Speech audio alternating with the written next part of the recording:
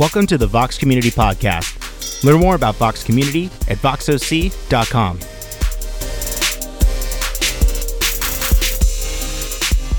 Join us at 10 a.m. on Sundays at voxoc.com/live and at the Eldorado Performing Arts Center. All right. Good morning, Vox. How are we? Good. Wow, it's really bright in here. All the lights are on. All right, don't worry. I'm not teaching again. We're bringing in the big guns today. Carrie's up. Yes. So welcome to Vox. It's good to see you guys. A couple things before we go to Q&A. If you participate financially with us and want to help us keep the lights on, there are participation boxes on your way in and out that you can use to do that. And also, if you would like to step in one of our volunteer teams, whether that's with kids, greeting, setup, tech, any of those things, voxoc.com is the place you can go to do that. So we have one question this morning, and it's so good and it's multifaceted that we're just going to tackle this one. And it's picking up from last week in the story of Zacchaeus. And so if you were not here, you can watch that on our Facebook or on the Vox podcast, Vox Community Podcast. But let's take a look at this question. All right, let's go to the next one. Here we go. I always look forward to hearing Will speak. Well, thank you. The traditional interpretation of the story of Zacchaeus has always bothered me. How can a person pay back 4 times the amount? Zacchaeus could only pay back 1/4 of the people he cheated. It's a good question. All right, I think Will is onto something here about cultural assumptions and saving the lost, beginning with Luke 15 through 18. The theme seems to be on the lost. And then the last part, like I said, multifaceted. These are such great questions. Jesus made it safe for Zacchaeus to belong. Even if he was a tax collector, we cannot hate a person because of their position. The tax collector has been justified. And then this is, I thought, a great way to end this question. Has tradition stereotyped the Zacchaeus story? Okay, wow, that's a lot to unpack. So let's back up, if you would, to the very beginning of this. Okay, any numbers people out there? You're good at adding numbers in your head, percentages, things like that? I don't see a single hand. Okay, there's one. I'm terrible at numbers. However, I love the way they're thinking with this, because what Zacchaeus says is 2 things. He says, I'm going to give 50% of all I have to the poor. And then secondly, he says, if I've ripped anyone off, I'm going to pay back 4 times the amount. And if you're doing that math, okay, let's say Zacchaeus, he starts by giving away 50% of his assets. Then even if the total percentage of all his assets that he's gotten from ripping people off is only 13%, he can't even fulfill giving back 4 times. Did I just lose everybody? Okay, your silence says yes. Okay, let me simplify this. See, I said I wasn't a numbers person. I'm proving it. Okay, Zacchaeus could not give away 50% of his stuff and then go after that and give 4 times back to every person he ripped off. He'd be out of money. He would be in the negative. And so this person's wondering, why would he say that if it's impossible? And the answer, I'm thankful they asked this, because this was something I wanted to touch on, but you always have to choose, okay, what's most important? What do I have time to cover? The answer to this first part of the question takes us kind of back into the first century, into how ancient Middle Eastern people communicated, and more specifically, how they communicated their sincerity. And the way that they would often do so is through exaggeration, which for us seems insincere. So it's almost the reverse of what we would assume. But for a Middle Eastern person who wanted to make it really apparent, I mean this with all my heart, exaggeration was the vehicle through which to do that. So there's actually another example of this in the New Testament when King Herod, it's kind of a sleazy story. His daughter is dancing at this banquet in front of all of his guests. And it says that King Herod was pleased with her dancing. And so then he goes and he makes this promise to her publicly. And he says, I will give you anything you ask, up to half my kingdom. Now, was Herod sitting there actually meaning, please ask me for half of all of I own, I want to give it to you? No, he's exaggerating to show that he meant what he was saying, that this offer was real. And so going back to Zacchaeus, this sort of exaggeration where Zacchaeus says, I'm going to give away 50% of what I own. If I have cheated anyone, if I have robbed them, then I'm going to give back 4 times. What he's doing there is he's making it clear to his community, who, by the way, have hated his guts up to this point. He's saying, I'm going to make this right. I know that I have been working against justice, but I'm going to be an advocate for it. And I think the ultimate proof that he's sincere comes from Jesus' affirmation. Today, salvation has come to the house of Zacchaeus. And so great kind of starting point to that question. Okay, second thing, I love what this person noticed. Let's go on, or actually at the bottom. She says, I think we're onto something here about cultural assumptions and saving the lost, beginning with Luke 15 through 18. Okay, if you remember, Luke 15 is that threefold parable about the lost coin, the lost sheep, and the lost son. And so this person's noticing, wow, there's a theme in the book of Luke about God pursuing what is lost, about God having a heart for the forgotten. And that is absolutely right and absolutely beautiful. And you can trace it even farther back than Luke 15. The entire book of Luke has this theme of the gospel is for all people, especially the marginalized. You know, the beauty of having 4 gospels is that they each have a slightly different perspective. And so you could have 4 friends tell you the same story, and the basic facts would all be the same, but each friend, as they retell the story, is going to emphasize something slightly different. And that's what we see in the 4 Gospels. And so Luke's emphasis is always on the marginalized. And there's these beautiful themes that flow through his book. So even from the beginning, when Jesus' mother, Mary, learns that she is going to give birth to the Messiah, she sings this song.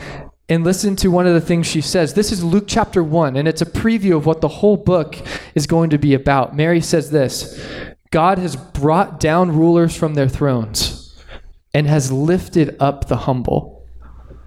There's already reversal at work. The fact that God sees those who no one else sees, that God cares about those who no one else cares about. And then Luke chapter 2, who are some of the first people to get the news that the King of the world is to be born? Lowly, no-name, dirty shepherds. So you see it's from the very start of Luke's gospel to the end, through the story of the lost son, through the story of Zacchaeus. It just permeates this whole story. And again, if you feel like you have, God's put in you this passion for the marginalized and the forgotten, then Luke is a gospel that you just want to read through again and again, and Jesus' heart for those people is going to shine through. Okay, one more aspect. Let's go to the last part of this question. Has tradition stereotyped the Zacchaeus story? Okay, I would want to know, well, what tradition are you referring to? I assume maybe just big, general, the Christian tradition. And then I would want to know, what stereotype did this person have in mind? I think usually, like I shared last week, when we hear about Zacchaeus, we think it's kind of a cute story. It's a children's story. There's a song associated with it.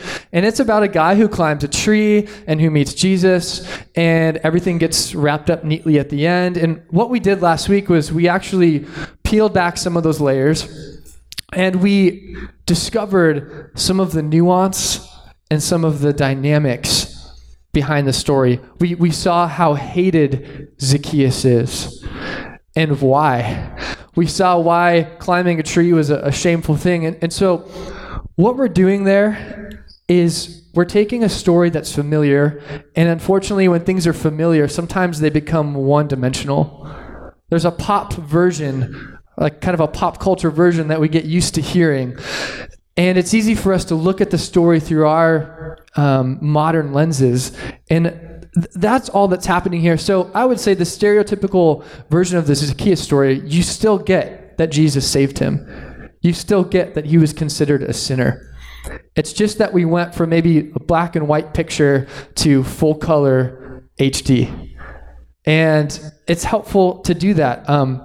I teach a class on New Testament backgrounds, and one of the most common reactions as we're getting started in the class, people feel overwhelmed and discouraged because they're like, I don't know that background stuff. I would have never gotten that. And it's just really overwhelming. And what I always tell them is, Scripture is clear. God wants us to get it. And so it's not that if you approach the Zacchaeus story not knowing those background issues, it's not that you wouldn't understand it. It's not that God would not speak to you through it. It's just taking something that maybe has become a little bit one-dimensional, and what backgrounds and culture does is it brings it to life. And just to get practical, if you're interested in a starting place, a great book on this is Jesus Through Middle Eastern Eyes by Kenneth Bailey. If you're someone who's like, man, I want to take these familiar stories and I want to go a little bit deeper with them, then there's a great one. And there's plenty more if you want to talk to me after service. Okay, thank you. Amazing question. So many aspects to it. Please help me welcome our teacher for today, Miss Carrie Garcia. Yay! What a great...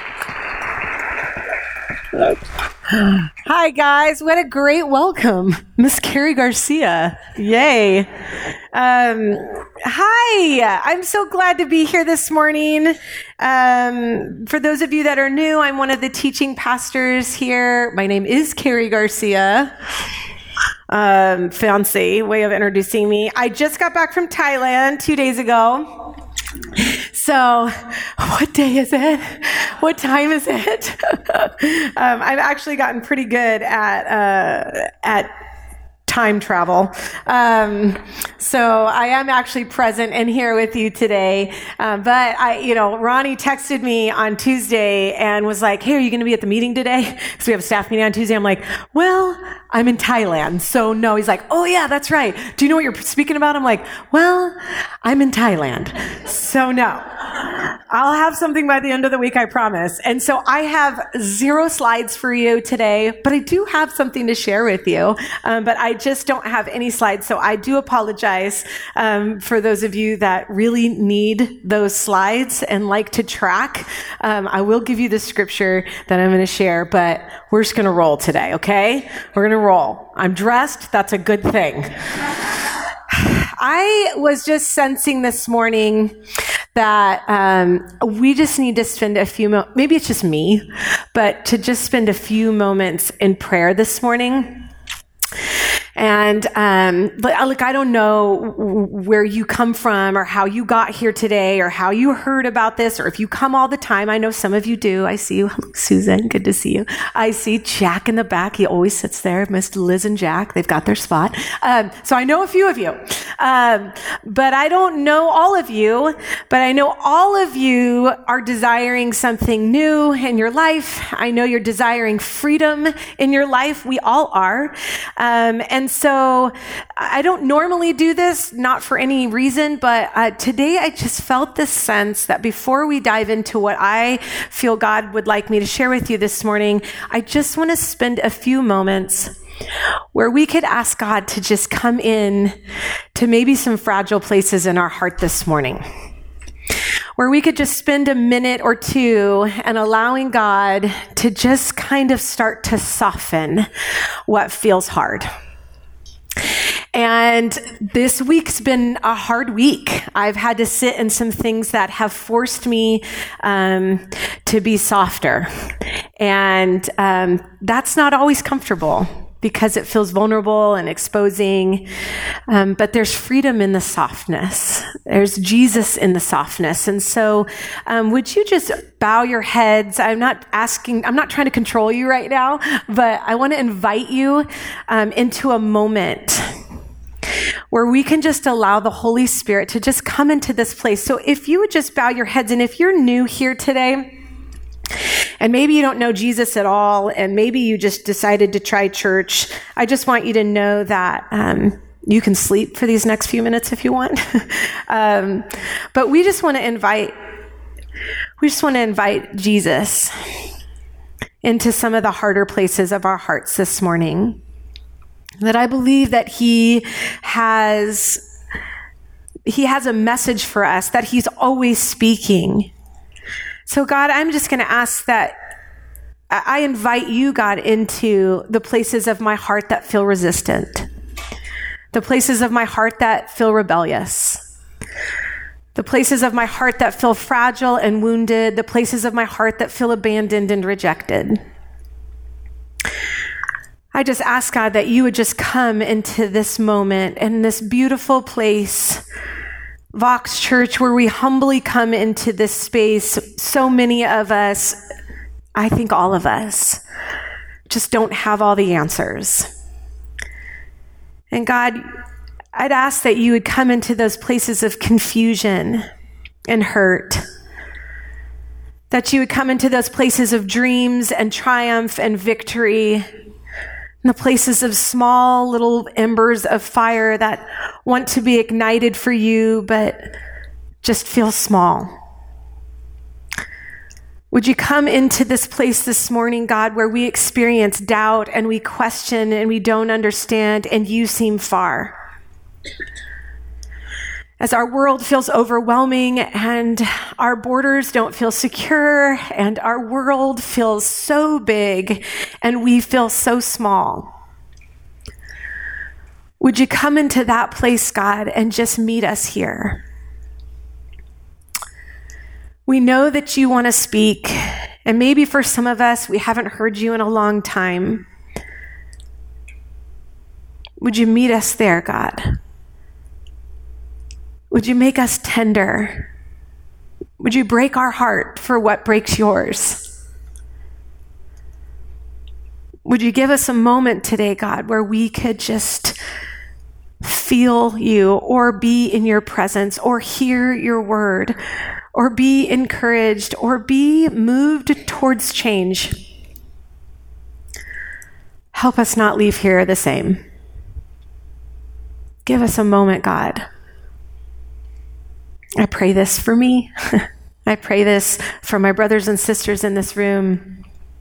And we thank you that we have access to a throne, to a king that calls us his child. In Jesus' name, amen. Went to Thailand. I feel like I just need to share with you guys a little bit about why I even went to Thailand and what I even do. I think most of you guys are like, I don't know what you're doing in life. And fair, I don't either. I run an organization called Freedom Movement. It's a nonprofit organization that I don't share about very much here because it's irrelevant. But I do that, and we, through Freedom Movement, travel the United States and globally to share the love of Jesus in radical ways and make Jesus accessible to people who wouldn't normally like Jesus.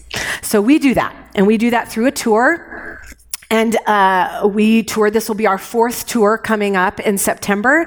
And we are going to be on a 9-month tour. And I'll be traveling. I only leave once a month. So I know a lot of you are very worried about my schedule. So I'm going to put you at ease. I only leave once a month for that. I do also travel and speak in addition to that. And I get to be one of the pastors here. I'm very blessed. And it's also weird. I don't even know how my life is this.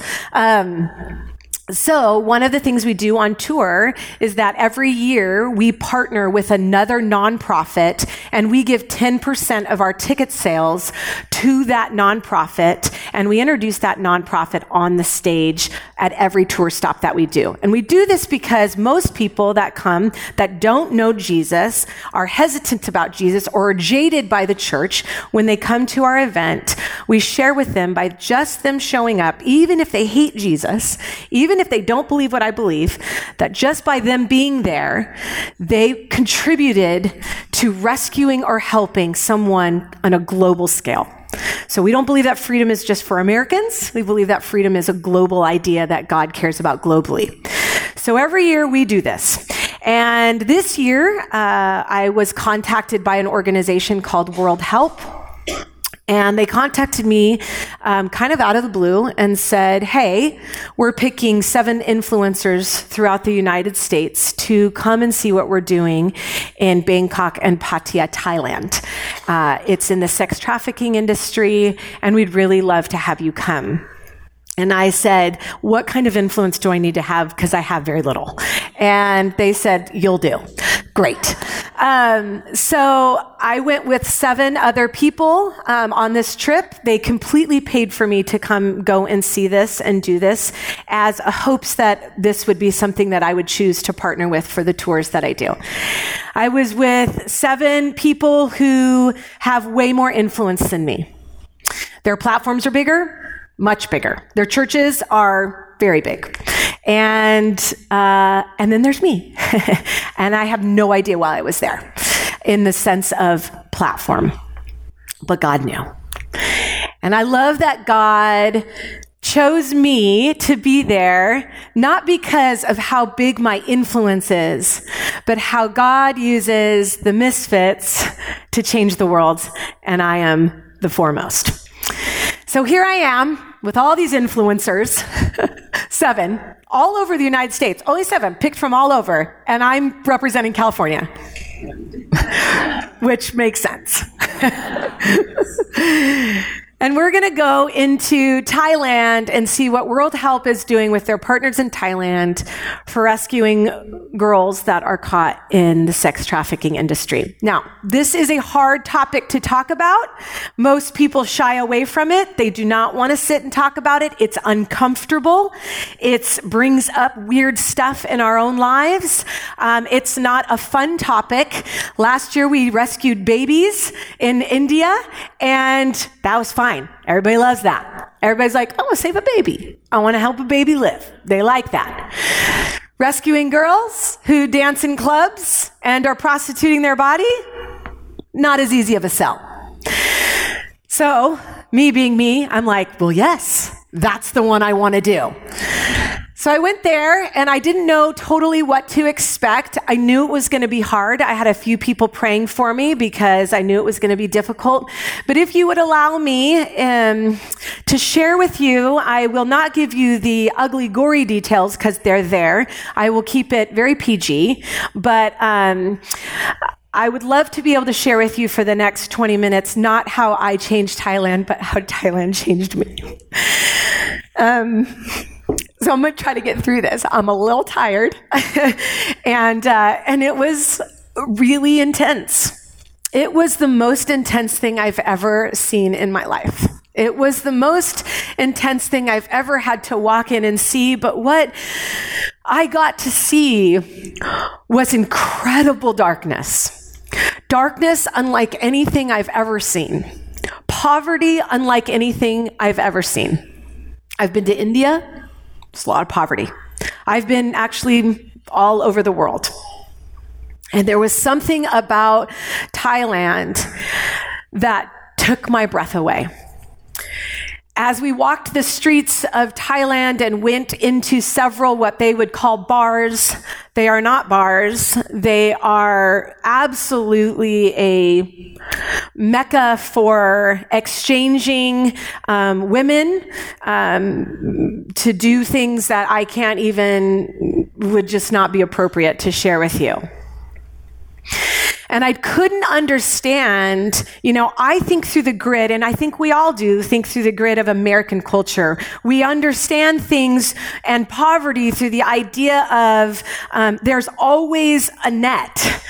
If you're poor here, and I'm not diminishing the pain that we experience here by any means, please hear my heart on that, because pain is pain. It just comes in different packages, and I never want us to compare well, they have it so much worse. I shouldn't sit in the things I'm experiencing. That's not what I want to say. But what I do want you to understand is there's a level of suffering there that most of us will never know. That when we're poor here, there's government aid, there's help. When you're poor there, there's nothing. You are just poor. That there's not a pimp there. Poverty is the pimp.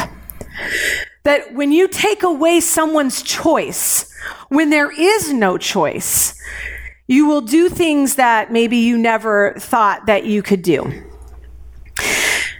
So what was hard for me to understand to the grid of my culture is why put yourself in this situation? I mean, why not go get a job here?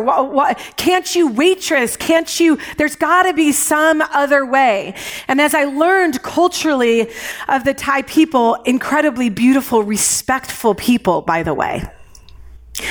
As I walked in the slums of where they live and where they come from, and the poverty is so incredible, and I watched as young girls, the responsibility of their job, of their life, they put the weight of the responsibility, of the financial responsibility on their shoulders.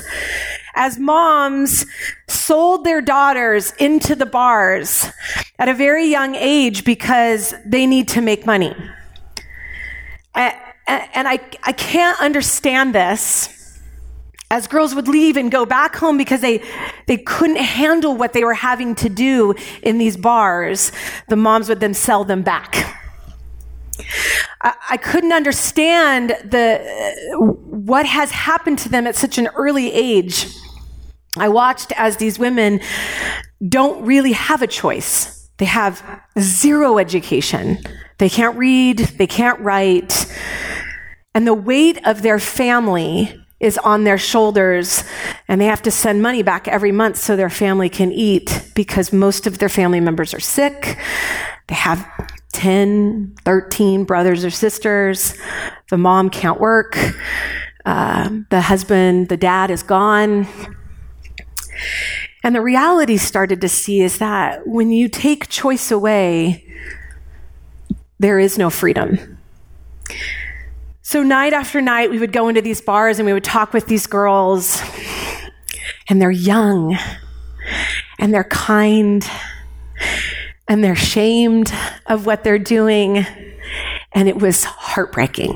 It was almost beyond what I could deal with. At one point, I was sitting in the bar talking with a girl, and I'll just give you this one story and keep it PG, but they aren't clothed.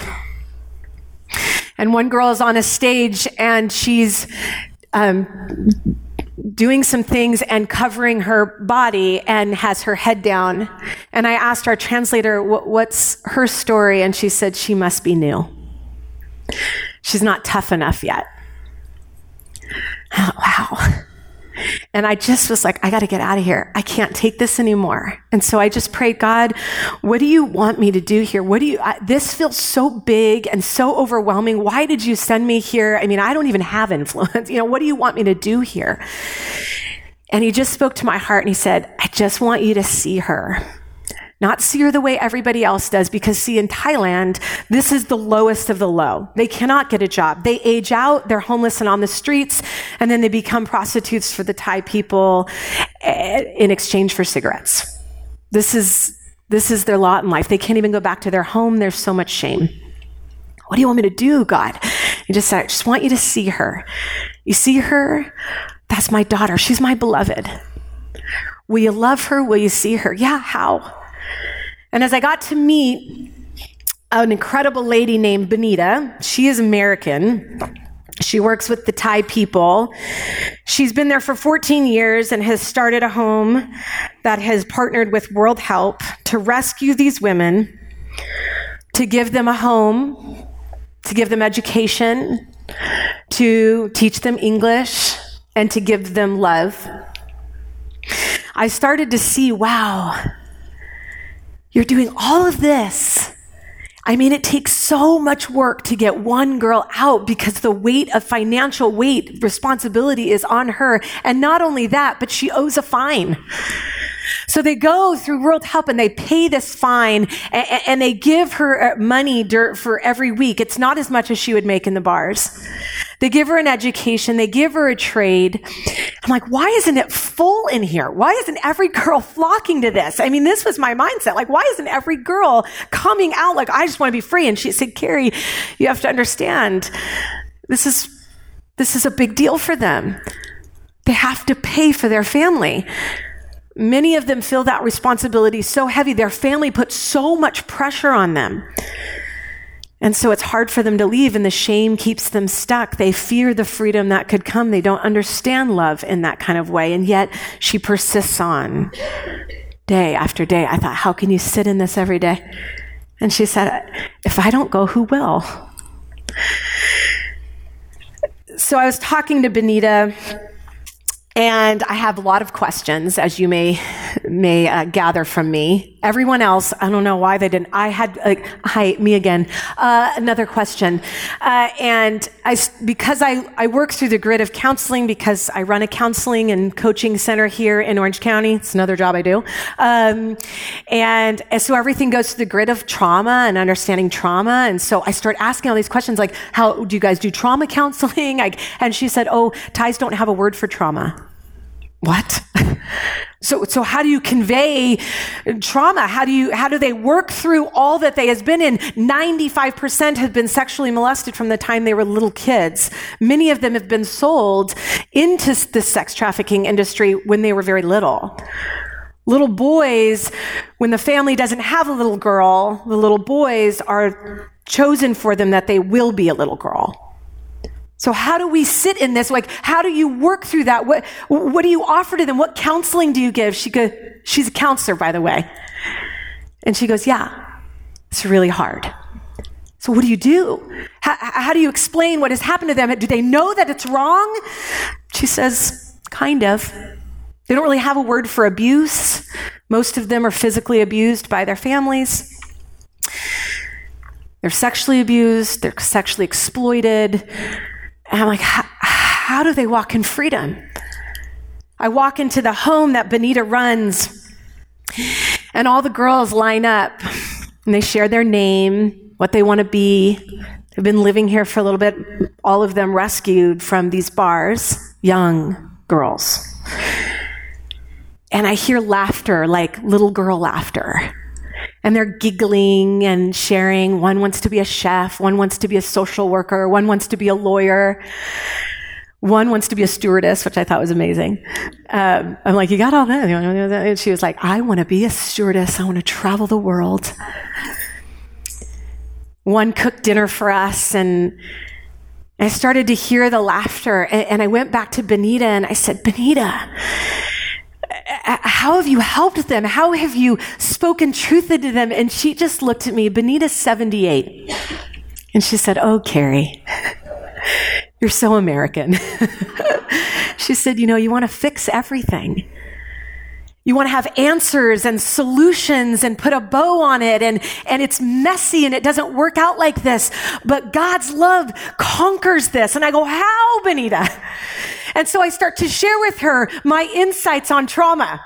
That went over well.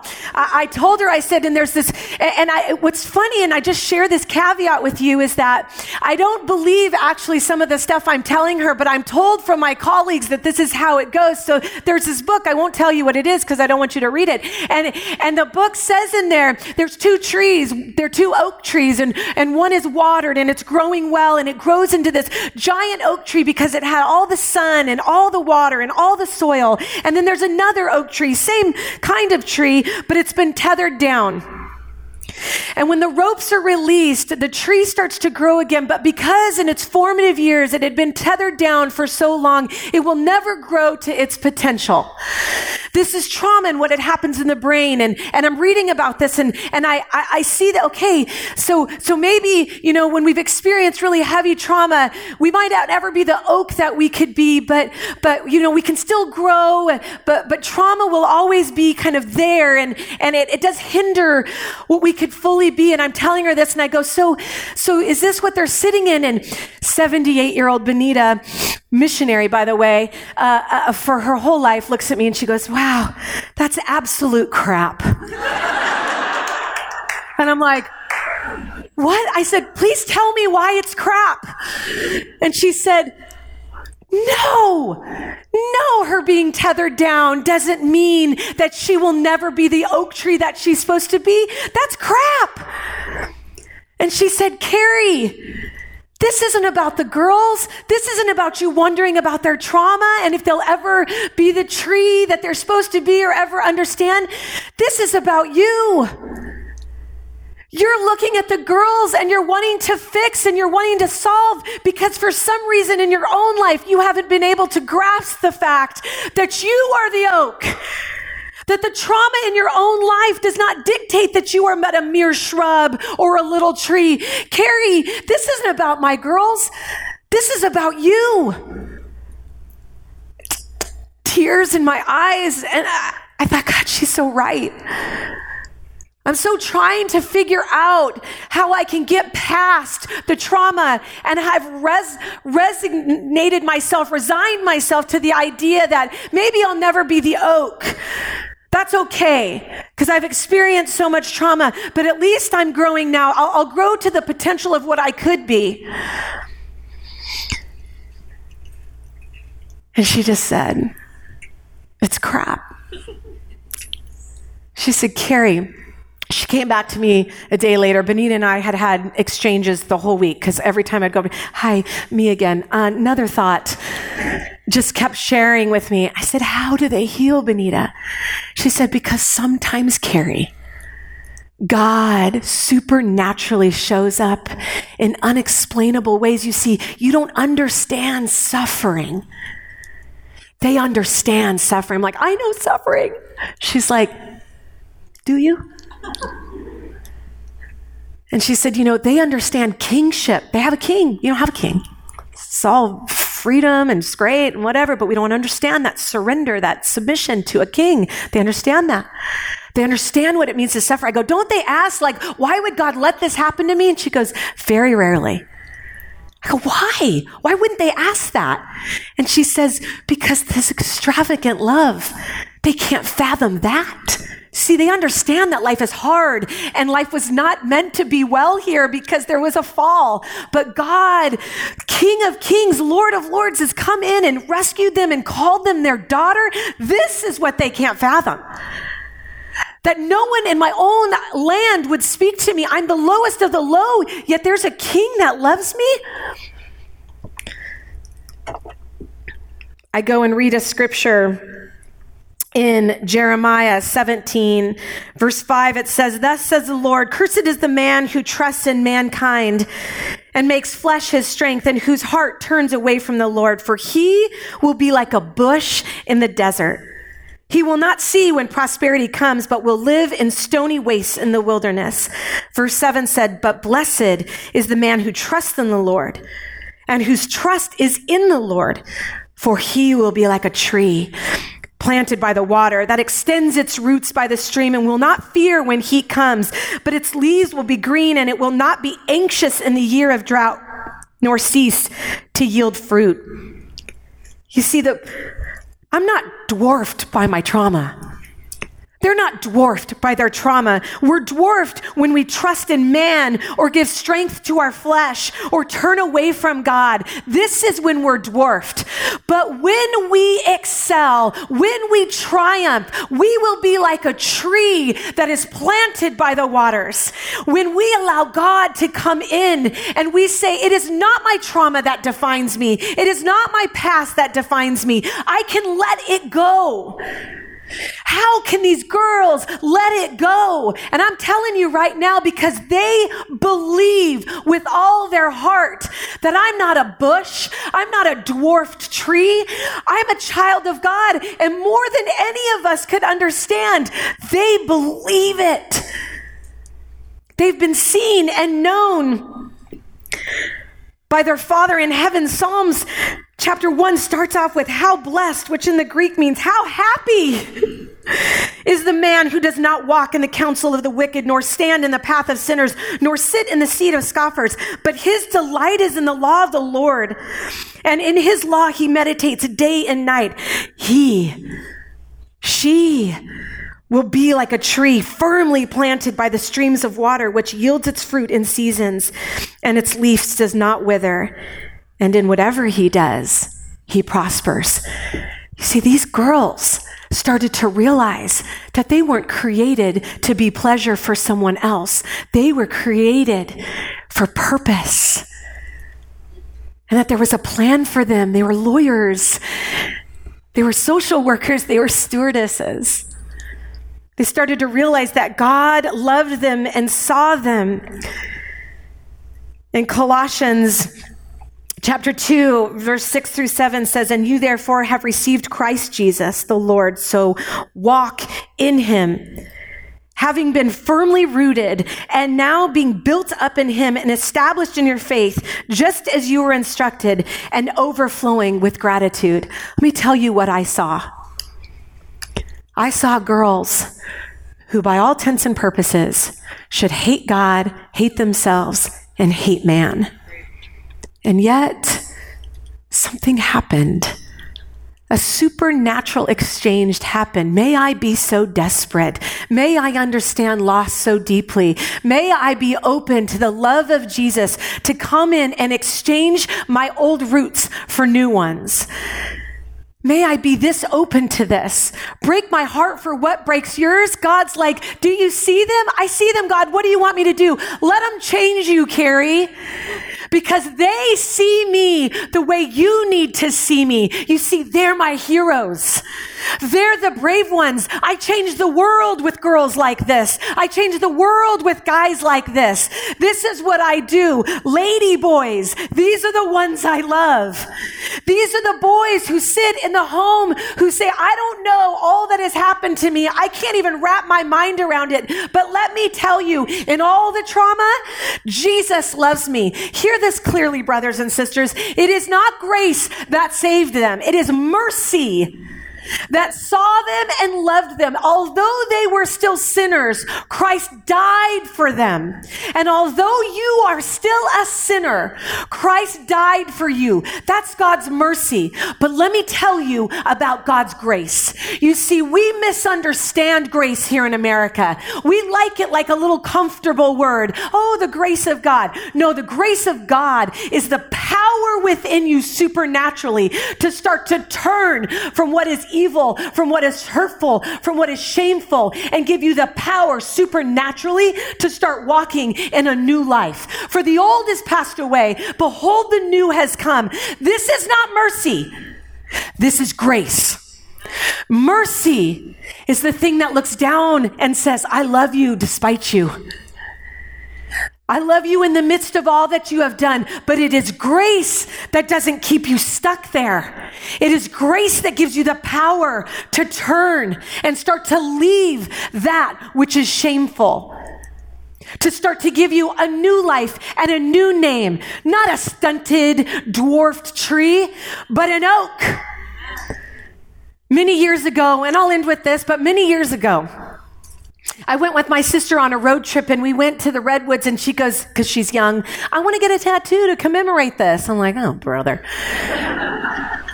I said, I'm not getting anything on my body that doesn't mean something beyond this moment. It's got to mean something more. And we're in the redwoods, just let's get a tree. Okay, great, let's get a tree. And I get this little tree on my arm. I'm sitting talking with Benita as tears are filling my eyes and she goes, Carrie, this is so much less about these girls and so much about you. And I just looked at her, I said, I still carry some of the shame of my past. And she goes, you got to let it go. Carrie, you're not a dwarfed bush. You are a woman of influence because of Christ in you, not because of what you've done, but because what Christ has done. And she looks down at my arm and she goes, what is that on your arm? I said, Benita, it's a tree. And she goes, Carrie, you're the oak. You're the oak. I mean, if you guys didn't think I was wrecked then, I'm like, I'm the oak. She said, you're the oak. I will never, ever be able to thank God enough for the women of Thailand, for the men in Thailand, for Benita. Here, God is always working on both sides. He knew I was going to come. He knew I had a big mouth. He knew I'd tell people about these wonderful women and try to get you to give money to help them. But he also knew that I am still carrying shame. That when I looked at those girls, I thought, I'm no different than them. And he said, it's my mercy, Carrie, that makes you understand you're no different than, but it's my grace that gave you the power to change your name. And I just think some of us still live. We say we're free, but we still hold on to the shame of our past, the shame of today. So you don't need more mercy. You just need more grace. And that's what's being offered to you today. You, my friends, you're the oak. You're not dwarfed. You're not stunted. It's crap. It's crap. Counseling's not crap, but it's crap. We're going to just spend some time. I'm so over. Welcome when I'm here.